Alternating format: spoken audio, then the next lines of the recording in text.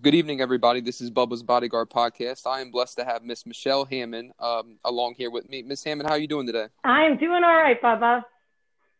All right, great. I'm glad to hear that. And for those that actually don't know, Miss Hammond, she taught me in middle school, so that's pretty cool. And we've kept in contact since. And last year, she allowed me the opportunity and privilege to come back and speak to some of the classmates that she has that she's teaching. So I'm just very grateful for that. Miss Hammond, can you just kind of take us through where you're from and about like your upbringing and how did you get into teaching? Oh, yeah. Well, every teacher comes from a different background, and I grew up in a large family, so I guess it was one of my ways to kind of exert some control over my four brothers and sisters, where I would want to play, how kids play house and stuff. Well, I wanted to play school. So they were my students, and I would beg my teachers to give me some of the handouts and stuff, take home and set up a classroom and order them around. And so I always knew that was something I wanted to do. It was a great way to kind of get a little control from a kid in a big family. And I just always knew that's what I wanted to do. Absolutely. And Ms. Hammond, what would be your encouragement or advice to anyone that wants to get into the teaching profession, whether it be with youth or teen or whatever it may be? Like, what is your advice to them, some things that they must do if they want to not only get into the field, but want to excel at it?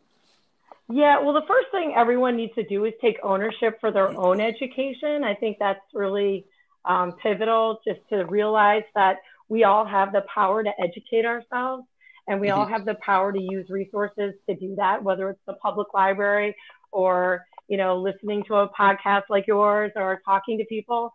And then once you realize that, you realize the power of it.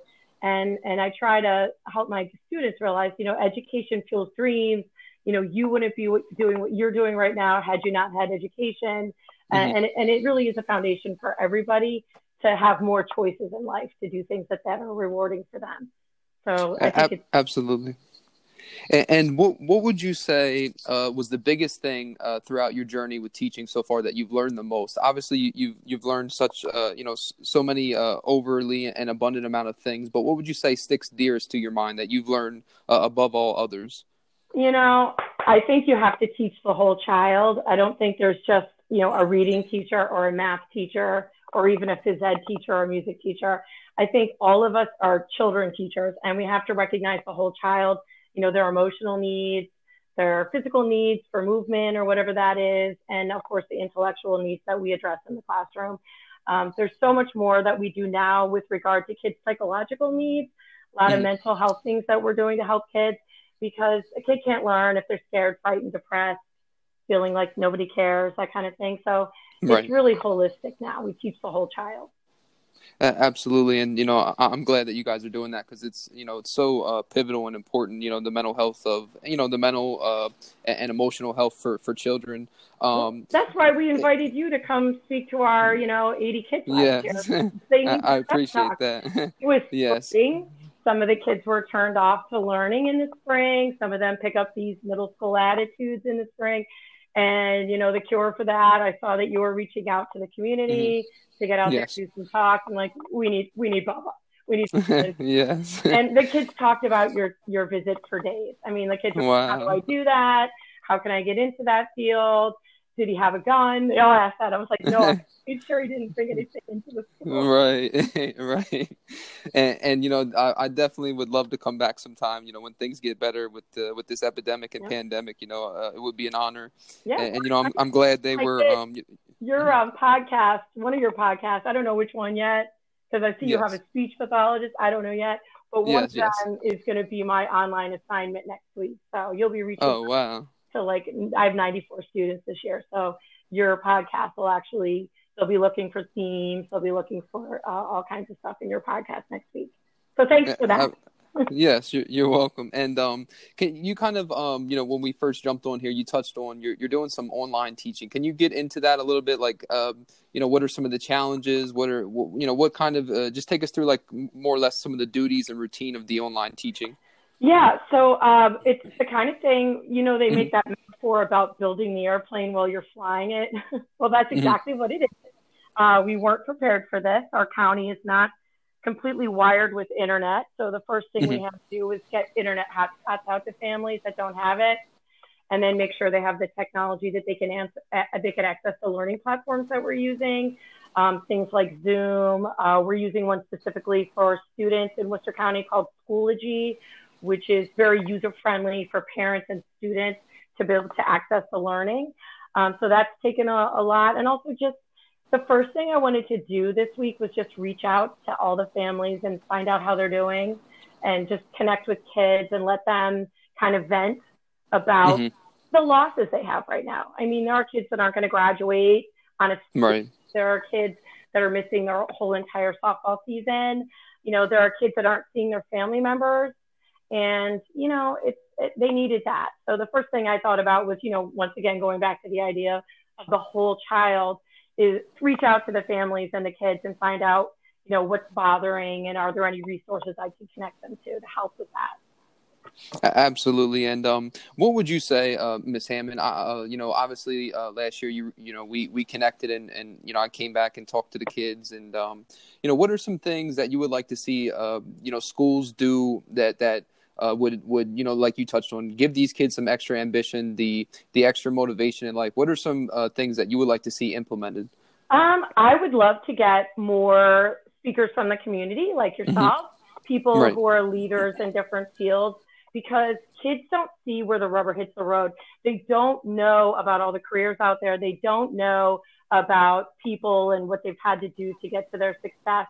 And to get those people in so the kids can really talk to them in a smaller setting. I mean, you fielded any question any kid wanted to ask. And those things help these kids, kind of connect their imagination to what skills they have and what they're interested in doing to give themselves some kind of a compass to where to go. Otherwise, they're just like, what's the meaning for all this? Why do I have to do it? And Right. people like yourself coming in and talking with the kids, it really gives them that, connect the dots to what this could lead to. And then once you put the fire under a kid, you can't stop them. Absolutely. And, you've had so many, high accolades and achievements throughout your journey. If you had one, though, that stuck out above all others, what was your proudest moment so far in your teaching journey? Oh gosh, Bella. I mean, I guess I could obviously go back to 2007 when I was the state teacher of the year. That was a huge honor to serve as like a teacher ambassador for our state. I guess when I got invited to go meet the president in the Oval Office, I got to bring one human with me. And, talk about security. You can't easily get into the White House. Right. Security, even if you're a school teacher, you have to provide all this background information in advance so they can clear you. And so they wanted to know the name of the one person. And it was my dad. My dad, of all the humans in the world, it meant the most to him to go there. And I invited him because he started me on my journey as really a reading English teacher, because when I was a kid, I was kind of that weird middle child who didn't have a whole lot of friends. And my dad enrolled me in the Children's Book of the Month Club. I'm pretty confident our family really couldn't afford it at the time, but he did anyway. And those books that came every month, classics like Treasure Island and Where the Red Fern Grows, that kind of stuff. I read those books, and I still have a few, and I probably whipped out a few when you were in my class and said, here's a book, I read when I was your age. Him doing that and being able to proudly bring him to the White House, like a dream that he had, and for him to meet the president, all of that together was just like, wow, I guess we all look to please our parents somewhere in our life. Right. For me, that was a big deal. Absolutely. And, I'm sure that was just a moment where you're kind of just at loss for words. It's an iconic and just, such a, big moment for to be recognized on a state level, and then to get, invited to the White House is just a prestigious honor, to say the least. So we'll get back into things here. Touching on, say there's a kid, we kind of briefly touched on it earlier. They may, they get that middle school attitude, or they become, defiant, or, things of that nature. How is how can a teacher or a mentor or coach work with those kids? What is your best advice to them? Yeah, well, first thing I want to say is a funny Baba story, because I remember every kid that walks through my door Yes. got a handout the first day or two of school. asking questions for, like a kind of questionnaire about what you like to read and this and that.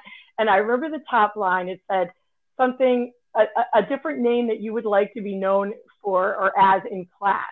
And Right. be careful what you write on that line, because I'm going to call you that all year. And I take those home the first day, and I just pour over them for hours looking at all the different kids that I don't know. And yours said, I like to be called Bubba, or go by Bubba, like you're 12, okay? Right. I took this home, and I distinctly remember taking this over, showing Mr. Hammond, saying, what do I do with this kid? Is he playing me? Is this right? Like I see in the school resources, this is what his name is, and this is what he's saying. And if I go and call him this tomorrow, is it just going to be like, I was played, And right? my husband said, you know what? He doesn't know you. You don't know him. If he had the guts to write that on the line, that's what you're going to call him. And I did.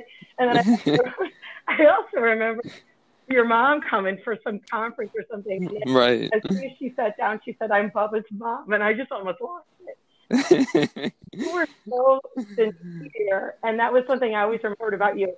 You didn't get involved in the middle school drama.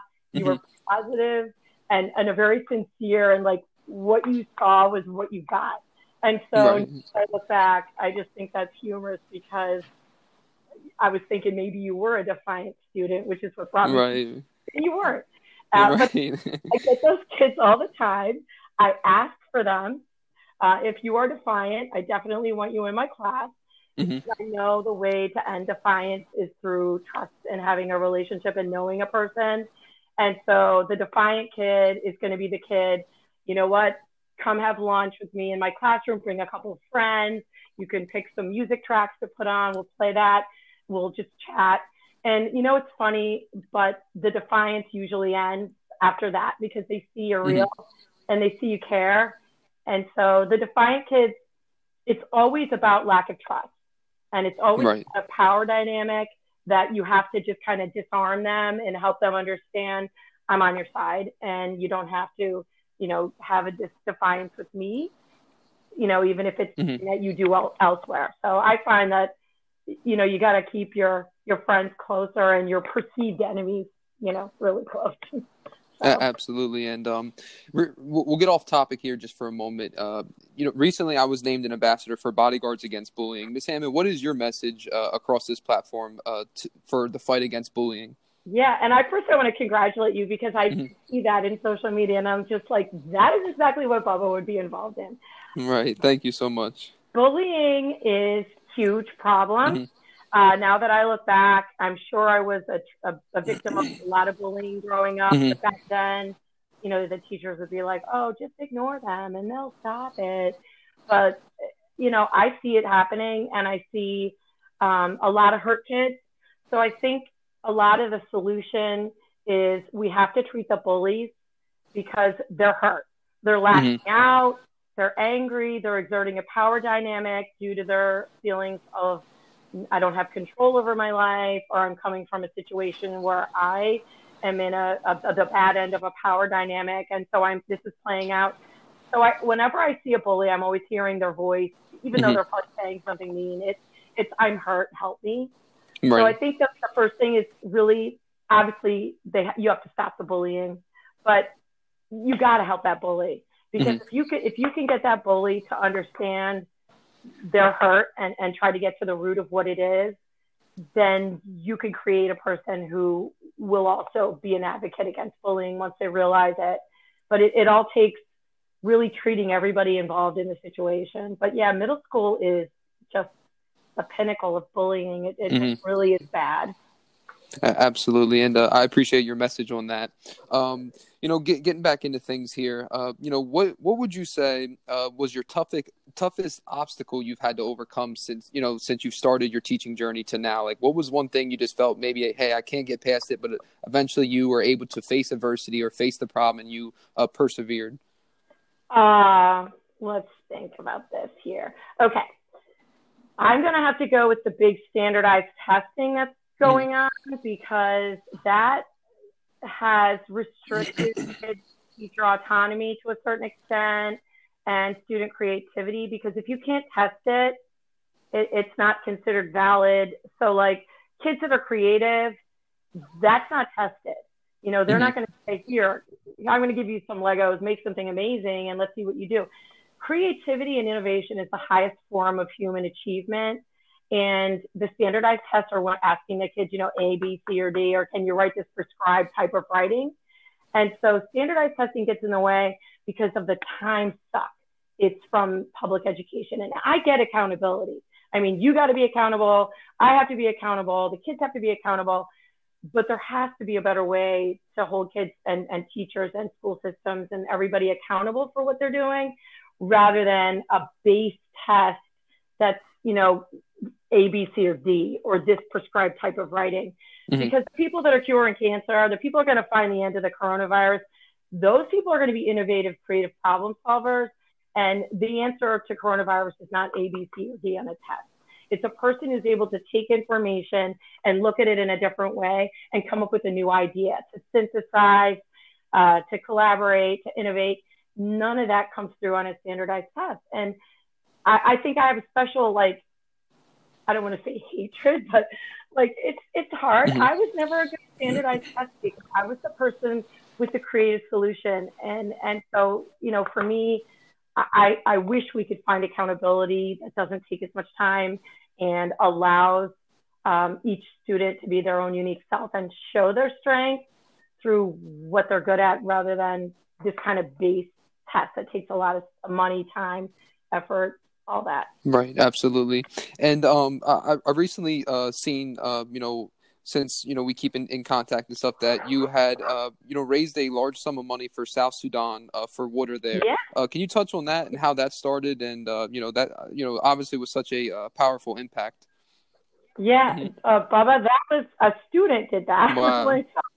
We're reading a book in class called Long Walk to Water. It's written by a South Sudanese guy who came to America. His name's Salva Dut.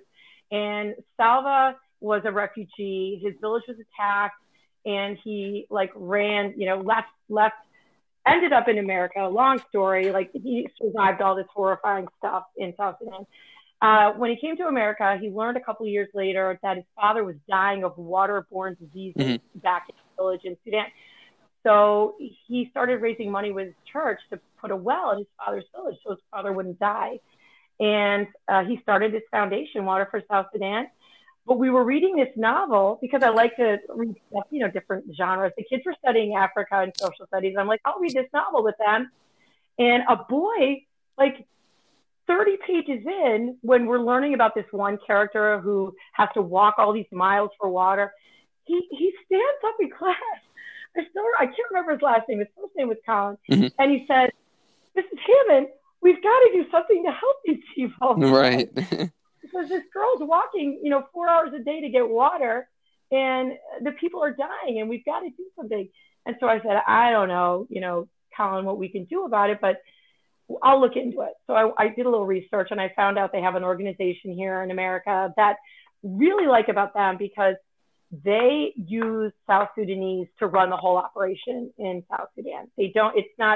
It's based in the U.S., but all the operations are there, and it's all run by them, and they know, and they can speak with the villagers. And the best part, that when they put these wells in, they educate the entire village and community about how to maintain the well and the rules for the well, because hydropolitics is a huge deal in Africa.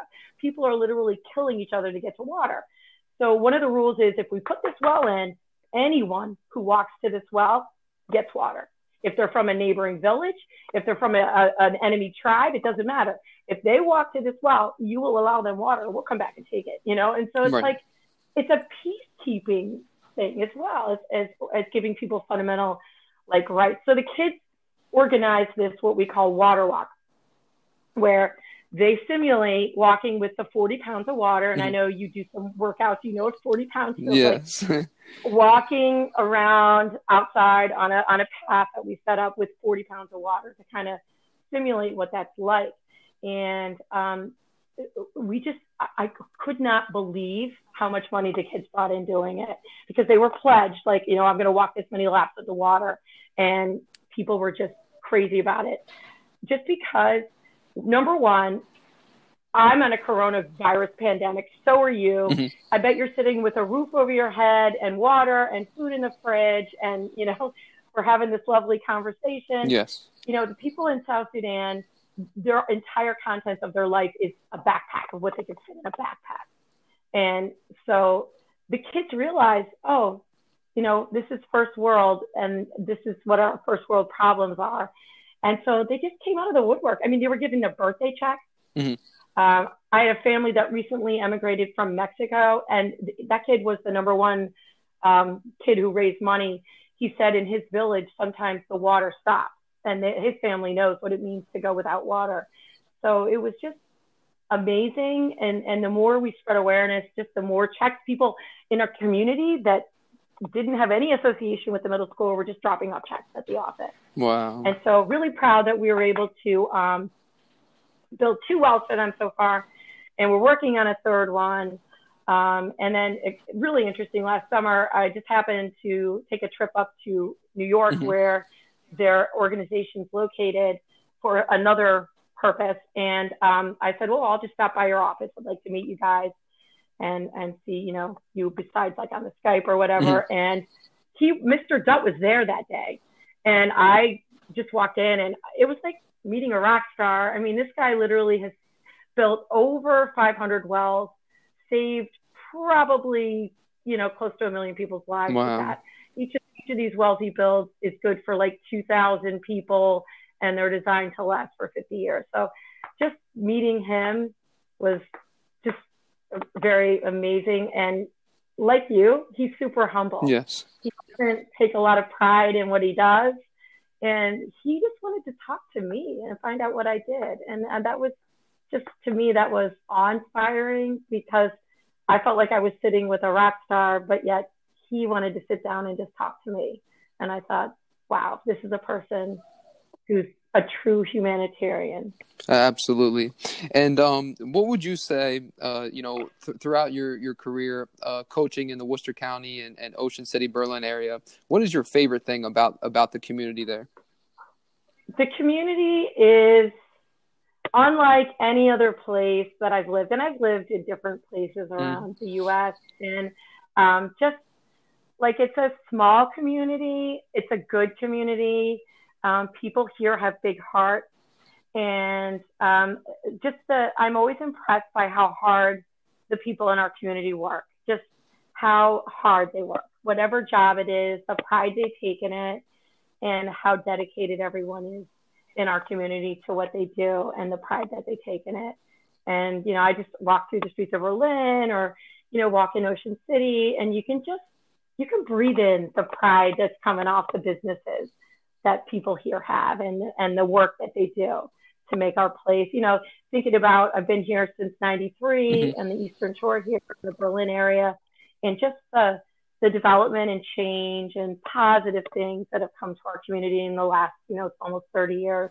It's just remarkable. Absolutely. And, and I had been voting for you with a contest you and your students were a part of. Can you touch on that and let everyone know how you guys made out? It's funny because we're bringing the classroom pets back into mm-hmm. the classroom. We always had classroom pets, and then everybody had allergies, and not to put down the allergy kids, because they're included in my plan for having a classroom pet. But the classroom pet was such a wonderful part of growing up in the 70s. And then they all went away, and, all these rules about, you can't have them because of mm-hmm. allergies, this, that. Well, come to find out, a lot of these kids aren't really affected, and there's ways that you can compensate for the fact that the kid has an allergy. So I wanted to bring back the classroom pet. So I brought in, I actually, it kind of inherited these 2 guinea pigs named Ginny Weasley and Minerva McGonagall. And I decided to just start it up again, bring the classroom pets. They have been the best, just everything, a sense of safety. It's a way to bond with kids. They feel safe. Kids who feel traumatized, kids who don't have pets at home, having these 2, and honest to God, they're rodents. Having them in the classroom has just made it such a positive, wonderful place. So there was this contest for pets in the classroom, And the kids were like, let's make a video, Mrs. Hammond, let's do this. I'm like, all right, if you guys are willing to stay after school, we'll do it. We'll make a video. And the kids did a phenomenal job, from like storyboarding to like putting it all together. And then, we made it to where we wanted to be, in the top 10, which was fantastic. We're competing against much bigger school systems. We're a small community, and we were able to get the vote to be right there. So we're being judged right now, because once you're in the top 10, that's like the equalizer, and then their panel is going to judge us out of that. So you'll see if we win or not, but we're going to find out on the 15th. I'm hoping we do, because those little rodents, for how small they are, they have a big impact on what goes down in my classroom. So I'm really grateful to be able to do absolutely. That. And, I wish you guys the best of luck with that. What can we expect to see when things get back to normal and, things get restored? What can we, expect to see? Is there anything that new things you're looking to implement, anything that we can continue to see from you? What can we expect to see from you here in the near future, Ms. Hammond? It's funny that with this whole pandemic, how I've noticed, just by looking at what the kids have been posting, the positives that are coming from this. I can see, just until we get the pandemic under control, I can see school being a more hybrid type of thing. Kids have commented, I really like that I can plan the order of my classes each day. I like the control aspect of it. I like that I can work my own hours. Kids are like, oh, I don't have to do all my work, all during this finite amount of time. I can do it at night. I'm watching the times that kids are working. I have kids working, real early in the morning. I have kids that are working late at night. I even have kids that are turning in assignments in the middle of the night, which I'm a little wondering about, but whatever. I think the flexibility that online school can provide, until the pandemic is over, I can see schools adopting kind of a hybrid situation where once we're cleared to go places again, if you need one-on-one help, your teacher's there. If you need to come in and spend a day at the school in the classroom in a small group, that can happen. But if you still want to be working from home and you're still meeting all the curricular objectives, I can see that happening too, at least in the upper middle school, high school level. I could see school being something that becomes more flexible with regard to, I don't have to actually be in a physical building. Absolutely. And, what would you say is your positive influence and encouragement to kids who are just, dearly missing school right now? They, school is kind of their only safe haven. School is a place where they had the mentorship, the teaching, the skills and resources that they need that they just can't get from home. Like, what is your encouragement to kids who are going through this time right now? So I've gone to bed with a heavy head lots of nights, thinking about how the pandemic has sort of magnified the divide between the haves and the have-nots. And I'm thinking a lot about the kids who are struggling, who have unstable situations at home or lacking resources. Their parents are working all the time, if they can work, or they're not, or they're worried. And I guess the message I would say is, there are resources in our community. I don't know if you've been following Worcester County Public Schools. Has been, I think, over 9,000 meals went out to kids in the time that our schools have been closed. So there are resources. That's what the school does. We're teaching the whole child. Reach out to us. I can connect you. Kids that don't have books, I can get you signed up online for a library card, and then you can access digital books. I'll mail a book to your home. I've got a library here. So, you probably remember I had a pretty extensive classroom library. I have a lot of books at home. I was grabbing books as I left to make sure I have stuff. I can mail a book. We can hook you up with counseling. We can hook you up with, whatever.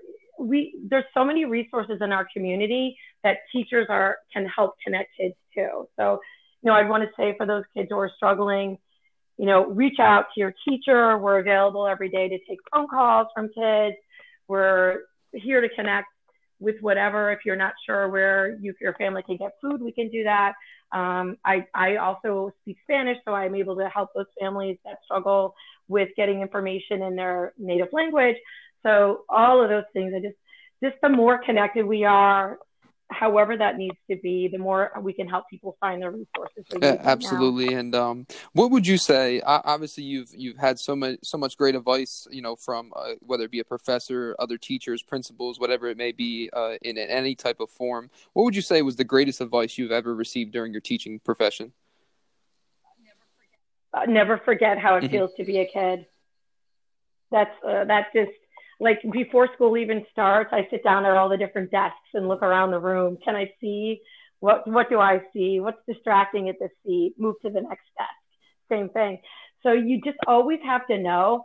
And I don't know if I did this Hmm. when you were my student, but I do all the work, tests, homework, projects. I do all the work I assign my Wow. students. I go home and do it too because I have to remember what it feels like to be that student. Are these directions confusing? Is this too time consuming? Does this project take too many resources?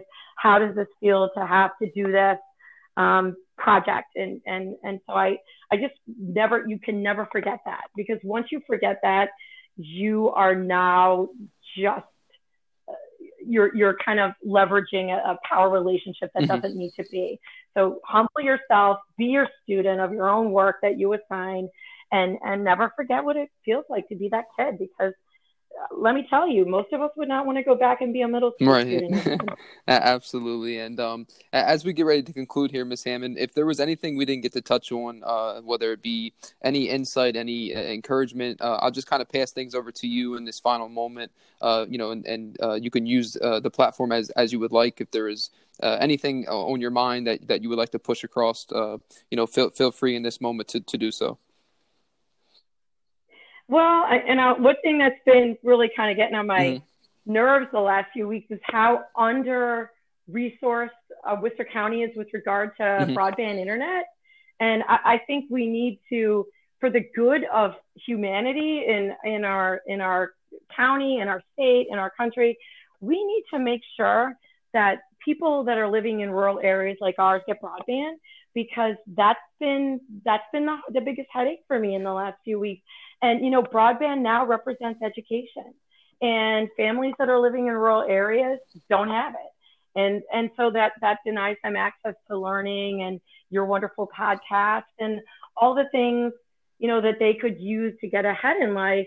The digital divide is almost like it's this thing that is keeping people from realizing their full potential, because now with online learning, yeah, you can do it if you have broadband. And I don't know if you've looked at the broadband maps for the county where we live and many other places across America, just nothing. And so I think that's something that we need to think about. I know in Japan, I know we're talking about a much smaller country, but Japan, they have, broadband, the whole entire country, everybody gets it, because they recognize that's for the good of everybody, that people can research and learn and educate and connect. That's going to help the entire nation. America has the resources to do that, but we leave it up to monopolies like Verizon, not monopolies, but like Hmm. almost like monopoly.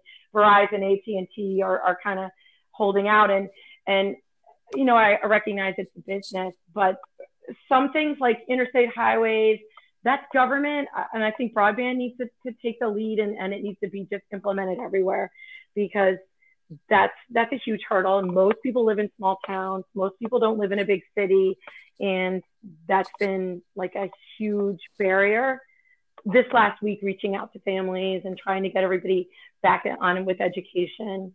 That's my platform that I'm standing on right now. Next week it might be different. Absolutely, and I truly appreciate your time today, all your words of encouragement, your knowledgeable and just powerful insight on everything from teaching to your life journey, and again, I'm just it's an honor to have you on here.